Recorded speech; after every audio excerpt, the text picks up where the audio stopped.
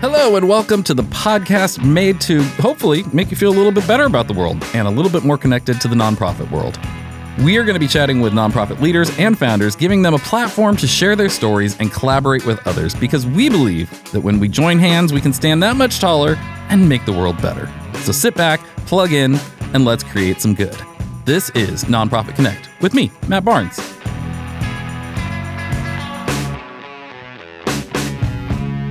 Hey everybody, welcome to another episode of Nonprofit Connect. I am so excited about this episode. There's a lot of great stuff, but before we get to that, I was thinking the other day, I've been having so much fun connecting with these people from different nonprofits, hearing what they have to say, and making some new friends. But I want to connect with more people, right? So if you would like to connect with me, Matt from Rogue is my handle on pretty much all the social medias, but it's, I'm on LinkedIn. That's a great place to connect, and you can send me a message there. And especially if you know somebody who needs to be a guest on this podcast, somebody we need to hear from and learn from, send them our way, and LinkedIn's a great place to do that. So Matt from Rogue, just search for me on there and you'll find me.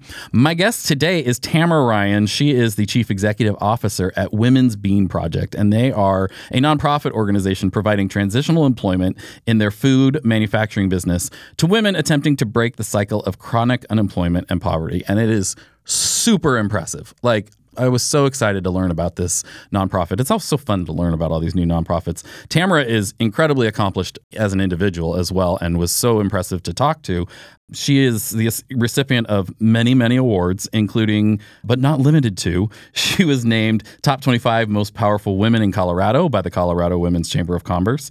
Converse? Did I say Converse? She wasn't named that by shoes. Chamber of Commerce. Anyway, she was a Titan 100 CEO. I don't know what that is, but it sounds very impressive.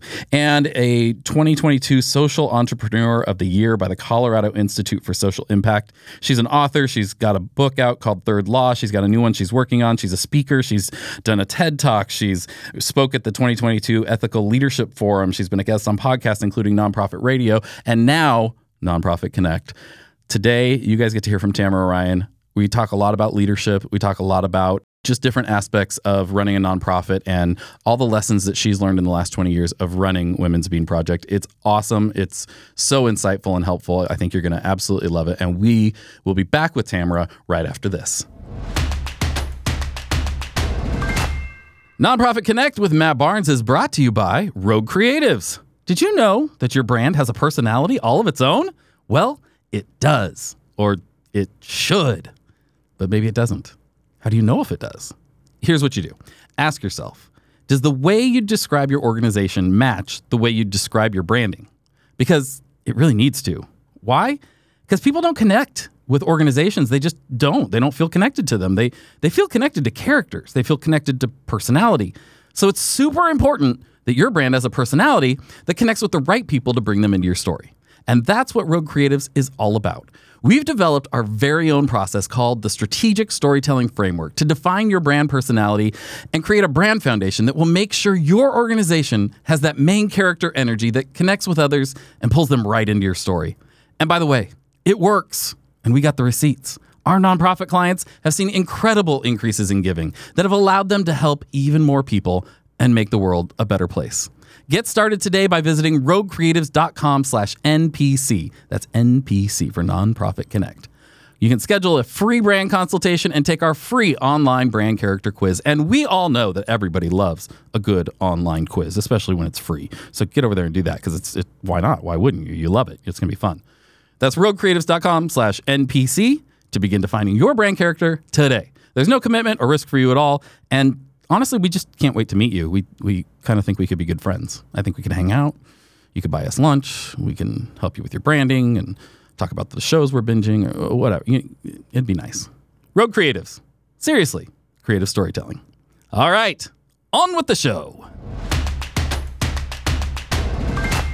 So I'm here with Tamra, and excited to get to know somebody new for the first time. So far, our guests have all been people that I've worked with or interacted with in different ways. And Tamra, you're first new guest. So I'm really happy to have you here, Tamra. I'm honored that we've been connected. Yeah. This is really fun.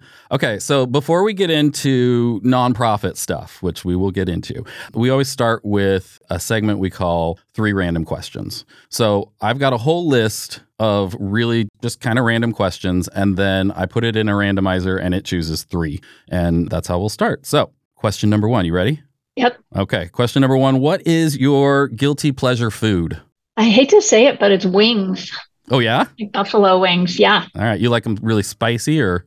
No, I like them when there's the combination of sort of that vinegary taste, but also a little spicy, and the blue cheese dressing. All right, okay. There's nothing wholesome or anything about them, but that's what makes them a guilty pleasure, I guess. Of course, yeah, absolutely. Yeah, no, that's, if it was wholesome, it wouldn't be a guilty pleasure. If you said salad, I would be disappointed.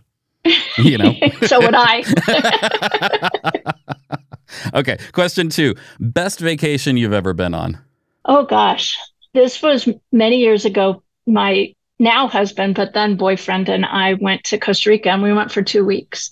And it was like reverting back to being little kids. And we watched the carpenter ants, walk through the forest, and the two-toed sloths, grooming themselves. And it was just a fantastic, be with nature kind of trip, and just so relaxing.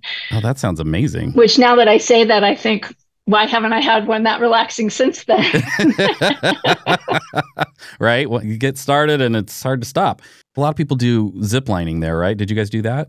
We didn't do it in Costa Rica. We've done it a bunch of times since then, mostly in Mexico. Oh, okay. I've done it. I just did that for the first time last year in Maui, and it was really cool. But I would love to do that in a really tropical, Maui's obviously a tropical place, but I know they do it like in the rainforests and things like that. That sounds fun. Yeah, I think we, at that point, maybe hadn't suspended disbelief that we would actually fall to the ground. Somehow later we got over it, but on that trip we hadn't. Nice. Yeah. All right. Last question. What's the biggest or best thing you gained from the pandemic? Everybody's very focused on like how hard it was, but I think, I feel like everybody gained something good from it too. I think that it was an opportunity to slow down a little bit. And, one of the things I miss actually was at the time we had to have sort of this weird convoluted schedule for when people were allowed to be at work. Yeah. And so that gave me a lot of mornings where I would get my cup of coffee and go sit on the porch and work and, maybe do emails or plan for the day or things like that. But now that I feel the compulsion to get into work, and I miss that part. Yeah. And then the second thing is we got a pandemic puppy. Oh, nice. So we didn't have any pandemic children, but we did get a pandemic puppy named Otis, who's a black golden doodle. So he's very sweet. So that's a nice outcome. Oh, that's great. That's lovely. Awesome. All right. Well, let's get into this. You're working, tell us a little bit about what you're doing and your position and Women's Bean Project. Sure. I am the CEO of Women's Bean Project, which is an employment social enterprise based in Denver. We were founded in 1989. So we were founded before what we do really had a name.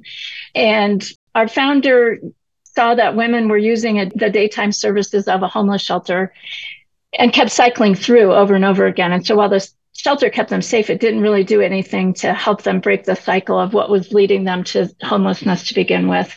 So she invested $500 of her own money and put 2 women to work making 10 bean soup. And 34 years later, we are a $3 million operation that is still a food manufacturer and a human services organization under one roof.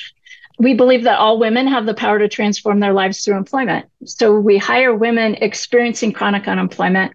A typical woman we hire hasn't had a job longer than a year in her lifetime, though the average age is about 38. Okay. So we work with them for 6 to 9 months. So we are a transitional employer. Our whole goal is to help her learn the skills that she needs and stabilize her life so that she can move to mainstream employment. And we do that. It's sort of like having a laboratory, I suppose, on some level of business. And we sell our products today all over the country. We're in about 1,000 stores across the U.S. and lots of online relationships and 50 different food products. Wow. And it all exists to employ women and help them, as I said, stabilize their lives. So it's a really cool way to run a business and a really inefficient way to run a manufacturing operation. But yet, the cool thing is we get to witness this transformation that women have. And really, ultimately, we believe I personally believe that when you change a woman's life, you change her family's life. And so this opportunity to be a part of that transformation where when she graduates our program and goes on into the community, we're really getting to witness not just a personal transformation, but a family transformation. I think that's probably the coolest thing about all of it. Yeah, when you say that, because I saw somewhere maybe it was in your TED Talk, you had said something about that. And, when you change a woman's life, you change their whole family. What does that look like? I don't know, how does that play out? Well, it plays out predominantly in her being able to not just get a job, but to keep it for the long term and not just have any old job, but leave here with a career entry level job. So it's going to be a job with an opportunity for advancement and benefits, and often different than any job she's had before. Yeah. So it tees her up for a career where she is going to stay. We'd spend a lot of time helping her identify what that job's going to look like, what the career is going to look like, so that it's sticky. That's how I think about it. We want both the change that she makes in her life when she's with us to stick, but we also want the job to stick. What we know is that a year after graduating our program, 95+% of women are still employed. Wow. I mean, it's really cool what you guys are doing. This is awesome. It's really cool to watch, I will tell you that. And it's the hardest thing I've ever done. But at the same time, it's, when you do something really hard and, it's kind of like, the results are okay, then it's not nearly as satisfying. But when you do something really hard and you see somebody's life be changed, that's really, it's kind of addictive in some ways. Of course. I mean, yeah, that's amazing. Let's go back a little bit. You did a TED Talk, first of all. I want to say that, and people can go and find it. Tamra Ryan, they can just Google that, right? Like it'll come up. Yeah. Okay. TEDx Mile High is what it was. Okay, perfect. So, TEDx Talk. So you'd mentioned that you had spent a good amount of time in the private sector, 15 years. What did you do before this? Well, back up even before that, I have 2 science degrees. Oh, okay. And I only bring that up because it makes perfect sense of how I got where I was today. I have 2 science degrees. And after finishing my master's degree in physiology, I went to work for a for-profit subsidiary of Rush Medical Center in Chicago. And so we would take ideas out of the medical center and take them to market, which in hindsight was a social enterprise also, but it wasn't being called that. And I did that. That gave me an opportunity to both use my science background to talk to scientists and physicians. Specifically, I worked in medical education. Okay. And then I also, because it's very much a learning institution, I had the chance to do a bunch of work or a bunch of education and marketing. And so I became a marketer out of that. And it made me realize that I initially thought I was going to be a researcher, that my personality is way better suited for marketing than it is for research.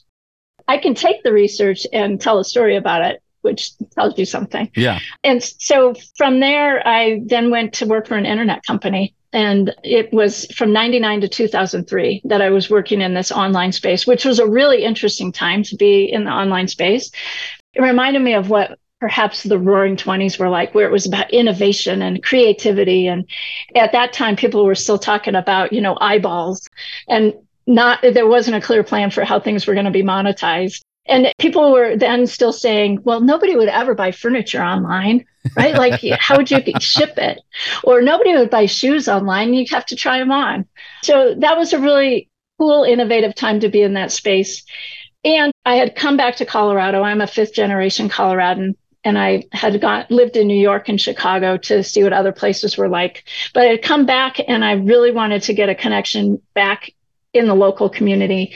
The company I was working for was based in New York. And so they didn't really have that for me. So I began volunteering. So I was a partner in Social Venture Partners. And then I also started volunteering at Women's Bean Project. Okay. And I started volunteering because I loved the business model. I loved that there was this business, and the better the business did, the more the mission could be advanced. Yeah. And so I got onto one of the committees, the sales and marketing committee, and did that for about 6 months. And the position of CEO came open, and I knew the perfect candidate, and that was my girlfriend, Sarah. Okay. And so I tried to talk Sarah into applying for the job until she was like, if you think it's so great, why don't you apply? And so that was the beginning of my nonprofit career. Wow. So you kind of stumbled into it a little bit. Yes. And in fact, my first answer to her when she said, why don't you apply? I said, no, I'm not a nonprofit person. That's your realm. And she said, it's a business. Right. And, and in our case, even more so. Sure. And so it took a little pushing, mostly because, like anything, when you don't see yourself as within a paradigm, until the paradigm shifts, I think one tends to deny. Yeah. I was a denier. But it's such an important, this is something that has come up time and time again in my conversations with people in nonprofits and on the podcast as we've been doing these first episodes, is it's so important to embrace that paradigm shift and to not be afraid to look at your nonprofit as a business and run it that way, the way that you would a successful business, finding the right people, paying them well, taking care of, all of that kind of stuff. Because people tend to think that nonprofits should be run on a shoestring budget. And that whole thing breaks down very quickly if you examine it at all. But on the surface, it sounds like, oh, we're so sacrificial. How has that been a challenge for you with donors and kind of bring them into that, business-like mentality? It depends. So some it has not, and others it's been a challenge. I really try to think about it as what's the larger story we're telling. And so if we run a strong manufacturing business and create product and sell and do a good job of selling it, we're advancing the mission. And what I've found is that that's ultimately what people really want to know. Is my investment, either through the purchase of products or through a grant or a donation, is my investment being well cared for? Yeah. And how are you using my money? So I think about it, and how I communicate often with donors is we're putting your money to work. Sure. And that's a kind of a nice metaphor for the work that we do as an organization. But helping people think about it as an investment in something, an investment in the community, an investment in human capital, is how I prefer to frame it, because I think that we all look around and see things we don't like, but we don't all do something about it. And if I can see something in the community that I would like to help with, but I can't personally, as a donor or just as a citizen, can't necessarily do something about it, I'd sure love to help a group that can. Yeah. And so that seems to resonate. When I started, and this is particularly poignant for our history, in 2002, Women's Beam Project went through a financial crisis and almost shuttered. And so I came on in 2003. I think I thought the financial crisis was kind of over, but it was really just sort of, the bleeding was sort of stopped for a period of time. But the things that caused the crisis really weren't over. And so there were a lot of things we had to do to shore up our operations, to enlist people in the solution. At the time, we had 45 donors total. Wow. Which, it's good. It's easy to know them all. Yeah. It's very relational. Yes, but it's not very sustainable over the long term if you want to grow. And so there were so many different issues that needed to be addressed, not the least of which is we needed to really take a step back and talk about our value proposition. So why do we even exist? And why do we make a difference in the world? And when we say someone is successful after she's graduated our program, what does that look like? And then we need to build a program that leads up to that. And there were a lot of sort of really basic things about who we are and why we exist that really hadn't been addressed. And as we were addressing them and communicating them with donors and foundations and customers, all of the resources started to come together. Because, people can buy into the idea that you're doing work for a purpose. Yeah. I think you begin to have trouble when they're not entirely understanding what the purpose is or what you've accomplished with their money. Yeah. What do you think, when you came into this, again, after being in the private sector for so long, what was the greatest maybe perspective or advantage that you brought from the private sector to Women's Beam Project? Well, at the risk of sounding like a carpenter with a hammer who sees everything as a nail, I came from a marketing, and a branding perspective. And I think some of it was initially thinking about what is our brand promise? What is it that makes us need to exist? And what are we promising the community that we're going to do with their resources? And, what does a graduate of Women's Beam Project, she gets a certificate. When someone sees that certificate, what does it mean? Because if it doesn't mean anything, then we don't really have much to offer. It has to have meaning. So a lot of the work initially was around that. And then I will tell you, it was a big part of the work that we did was just shoring up processes and systems. And we're a manufacturing operation, so there should be standard operating procedures for everything that we do. But at the time, there weren't. And so it wasn't sexy, honestly. And in fact, I remember at the time, I had a notebook. So in one of my past career lives, I taught stress management classes. And one of the theories about stress and the reason we perseverate on stress is because our brain is secretly afraid that we're going to forget. And so we just keep cycling through the thoughts. To that end, one of the strategies to manage stress is to write down your worries, like put them in your pocket. So you're sort of assuring your brain that I'm not going to forget. It's right here. Yeah, I got this. Yeah. So what I had was a little piece of paper wasn't going to do it. I had a notebook, and I would just, every time I ran into a problem, I'd just write it down because I knew in that moment I wasn't going to be able to solve it. But ultimately, over time, we were going to have to solve for all these challenges. One of the more satisfying things was probably 3-ish later, I was able to go back through that notebook and realize that we had solved those problems. Of course, there were probably a whole bunch of new ones, but that, just even that idea of, okay, what are we trying to accomplish? Start with the end in mind. And I think that's when I really personally and professionally developed that philosophy where our staff will roll their eyes when I say this, but, let's start with the end in mind.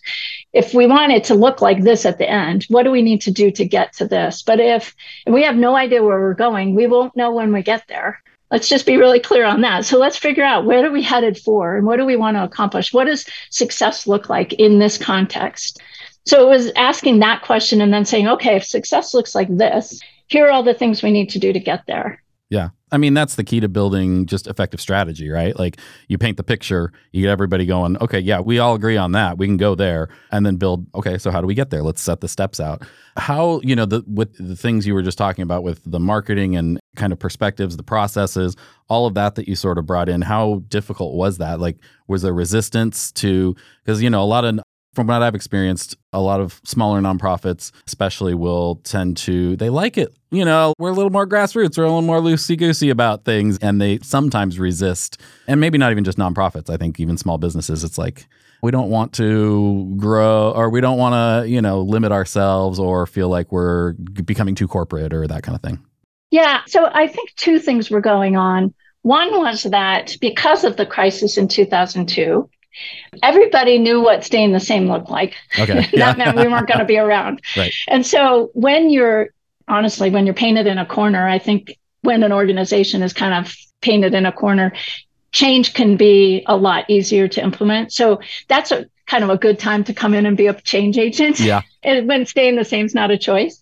That said, my role as the leader of Women's Beam Project was the first time I'd ever had a job where that was public facing, where other people could weigh in on decisions I was making. I just never had that experience before. Other people meaning outside of the organization.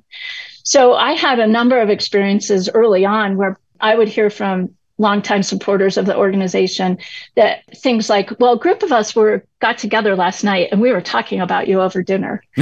Well, Matt, I can tell you I am not that interesting. So that was just a really weird thing to hear. Or people would say, I really don't like the decisions you're making. Sure. And again, I'd never really had that experience where people outside of whatever company I was working for had the ability or I guess the platform to weigh in. Yeah. And so there were a lot of times in the process of doing what I thought was right, I honestly felt like all I really had was the courage of my conviction that I was doing the right thing. Yeah.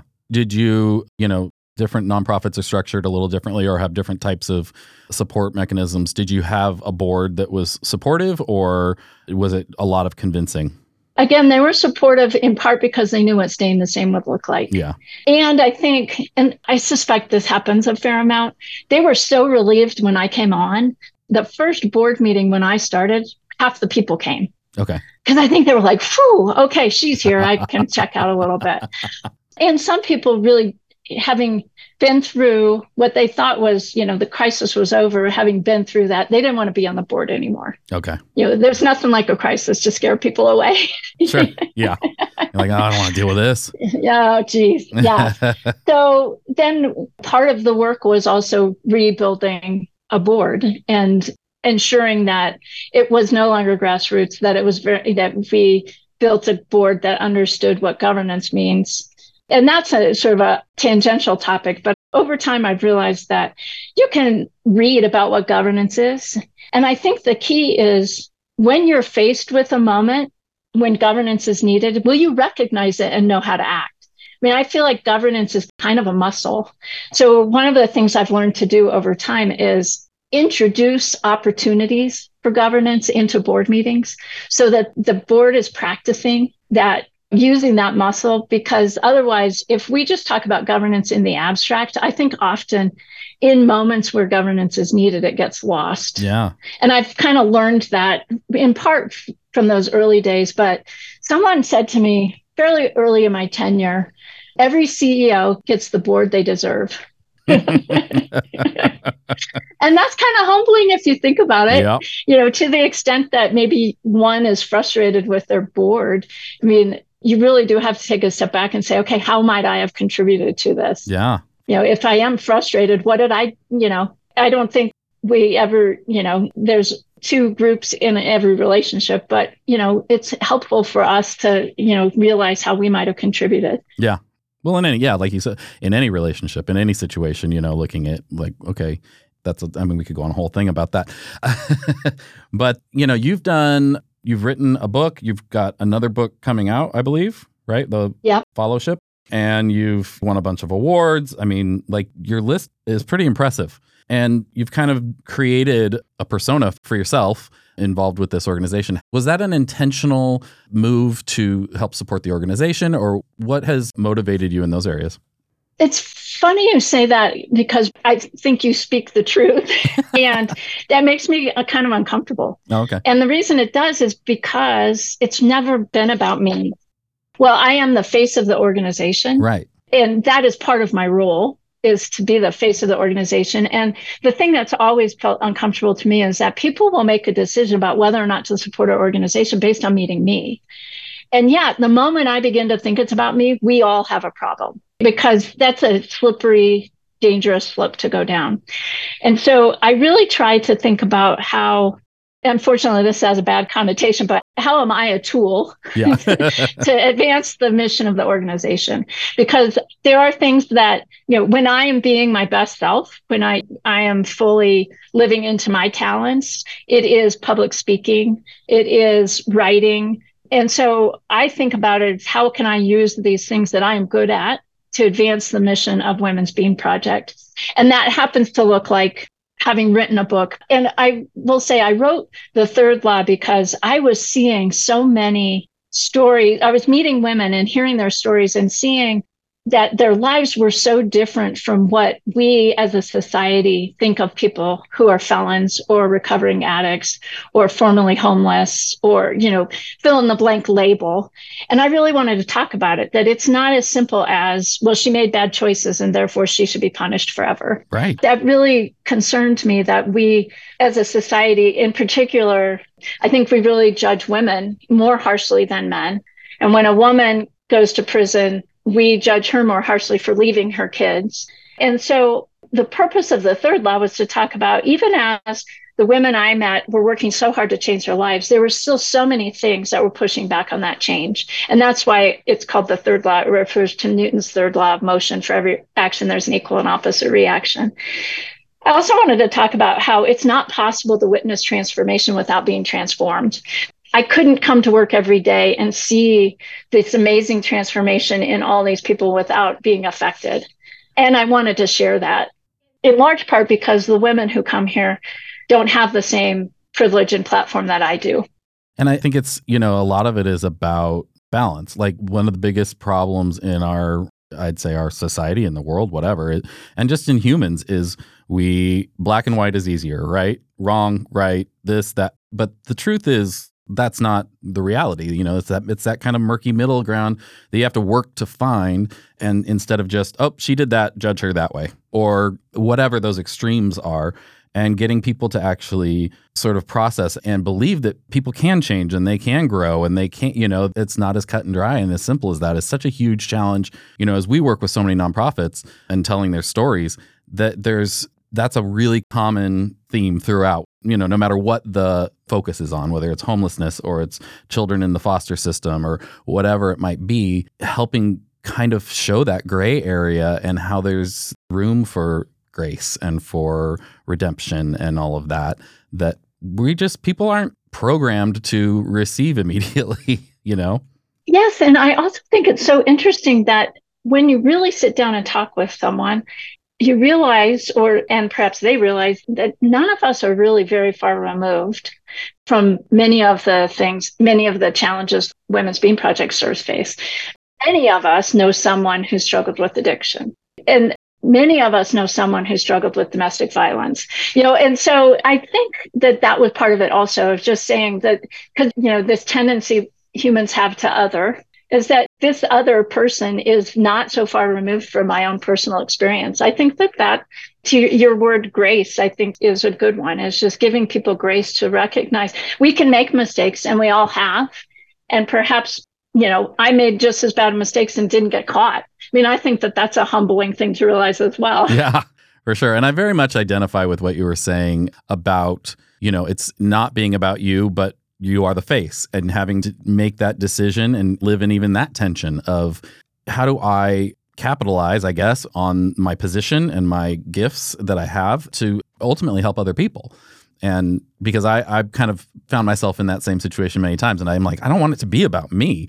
And my team goes, yeah, but you do that thing better than anyone here. You need to be out there representing this. And okay, so, and I enjoy it, but I never want to cross that line to where I'm like trying to, just get attention for myself or whatever. And I think because I'm so aware of it, that's what people are, my wife will say, like, well, it'll never happen because you're concerned about the people that would do that, are the ones that they're clueless about that. And, but I love that you've been able to use your gifts and your influence in that way to bring more attention to this amazing work that you guys are doing, because, there's so many nonprofits out there doing really amazing work, which is great, but it also means it gets a little crowded out there sometimes. So to be able to highlight, and part of why we wanted to do this podcast is to highlight some amazing nonprofits out there doing amazing work. So I'm glad we could do that. You earlier were asking about the transition from the for-profit world into the nonprofit world.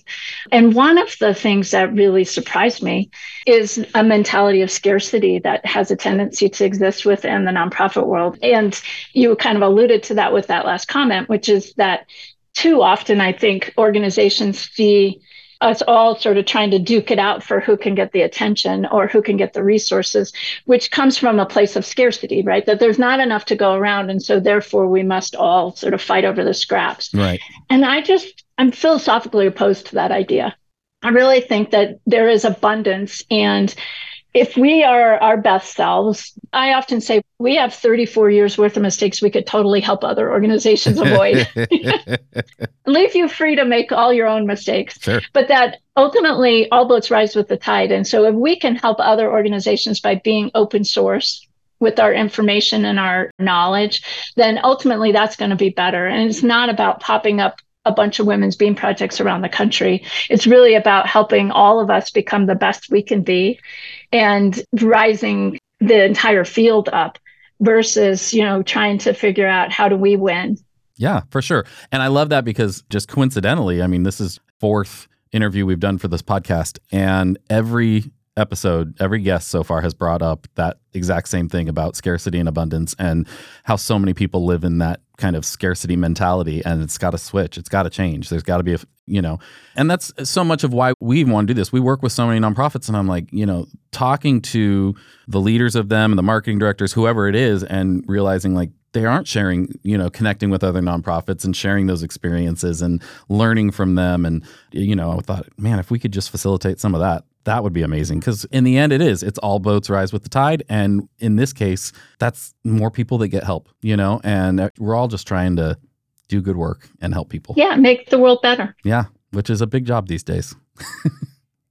It is, but who better to do it than us? Right. If not us, then who, right? Oh, yeah.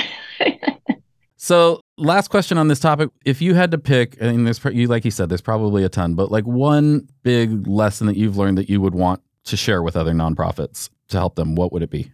So you're asking for one lesson in 20 years of experience. I know, right? Yeah. That's why I'm like, we'll have you back and do a part 2 and 3 and 4 and 5 and 6 later. Yeah. What I would say is, for me, and this is a much more personal thing, is really understanding what it means to lead an organization and what it means to lead in general. I think that's the greatest evolution I've had personally and the biggest lesson.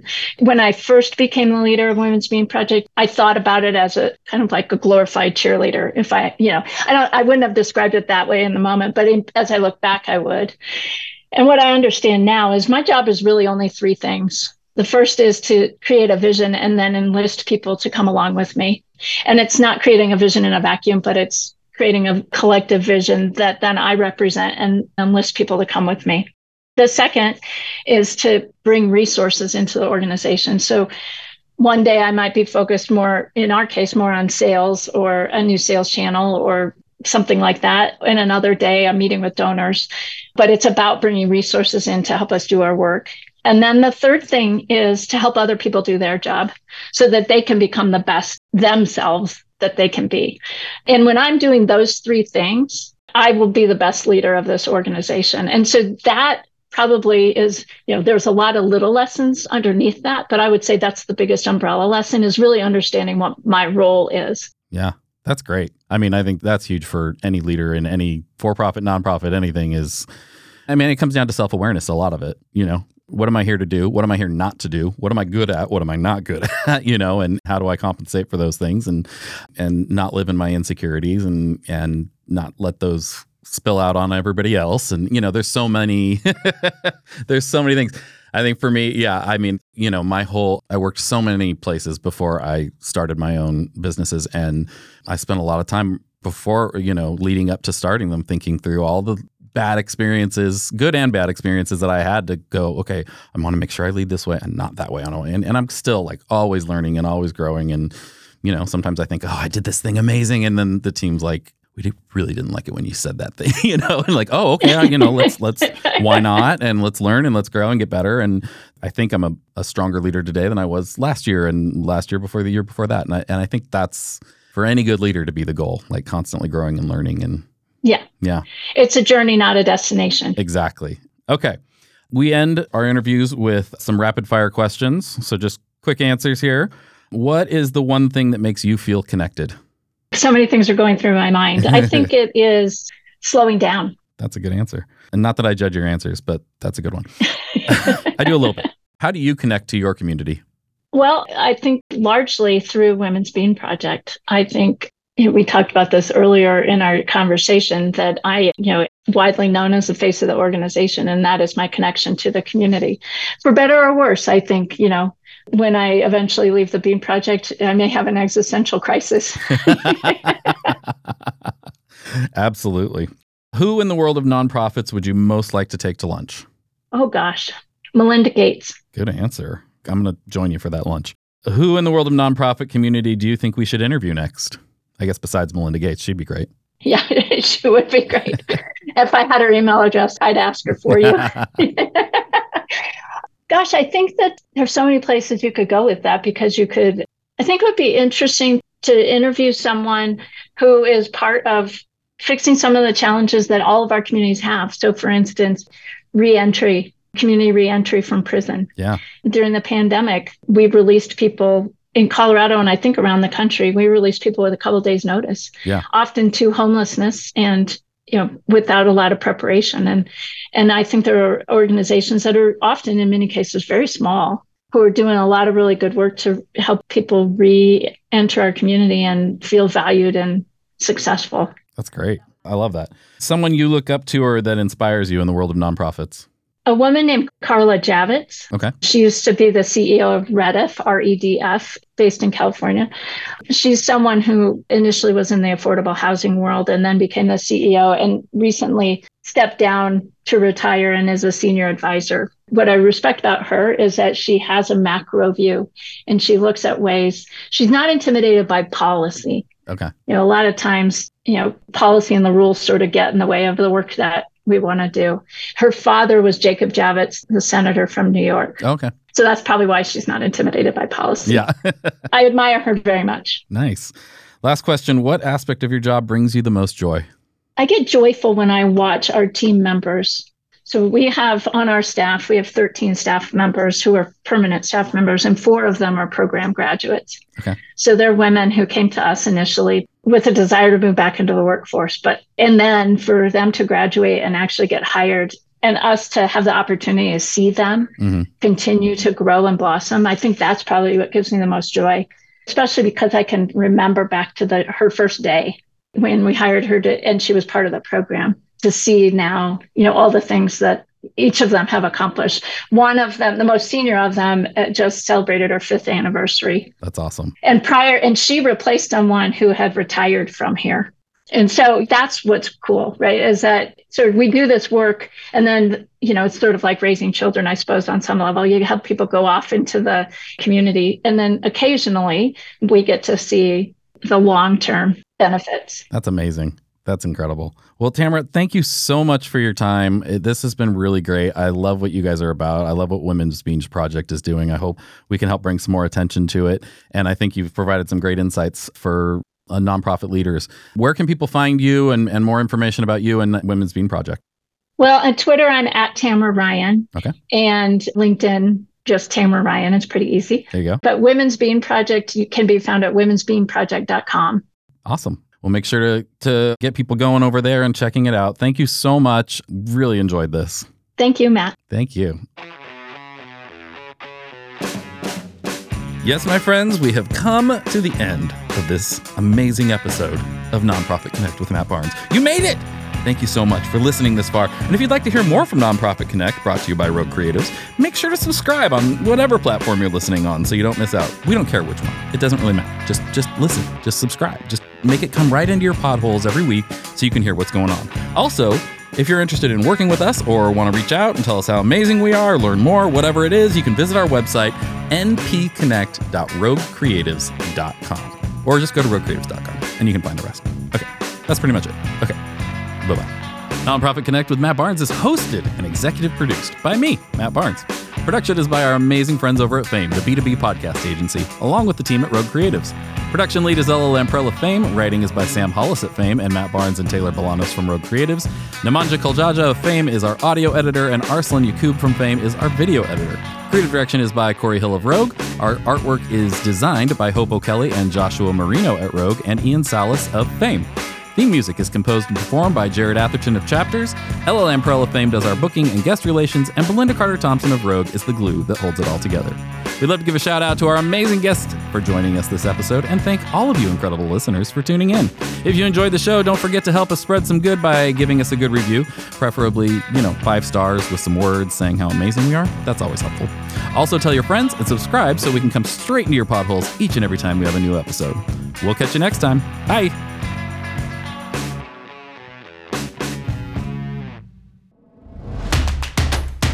This has been a Rogue Creatives production.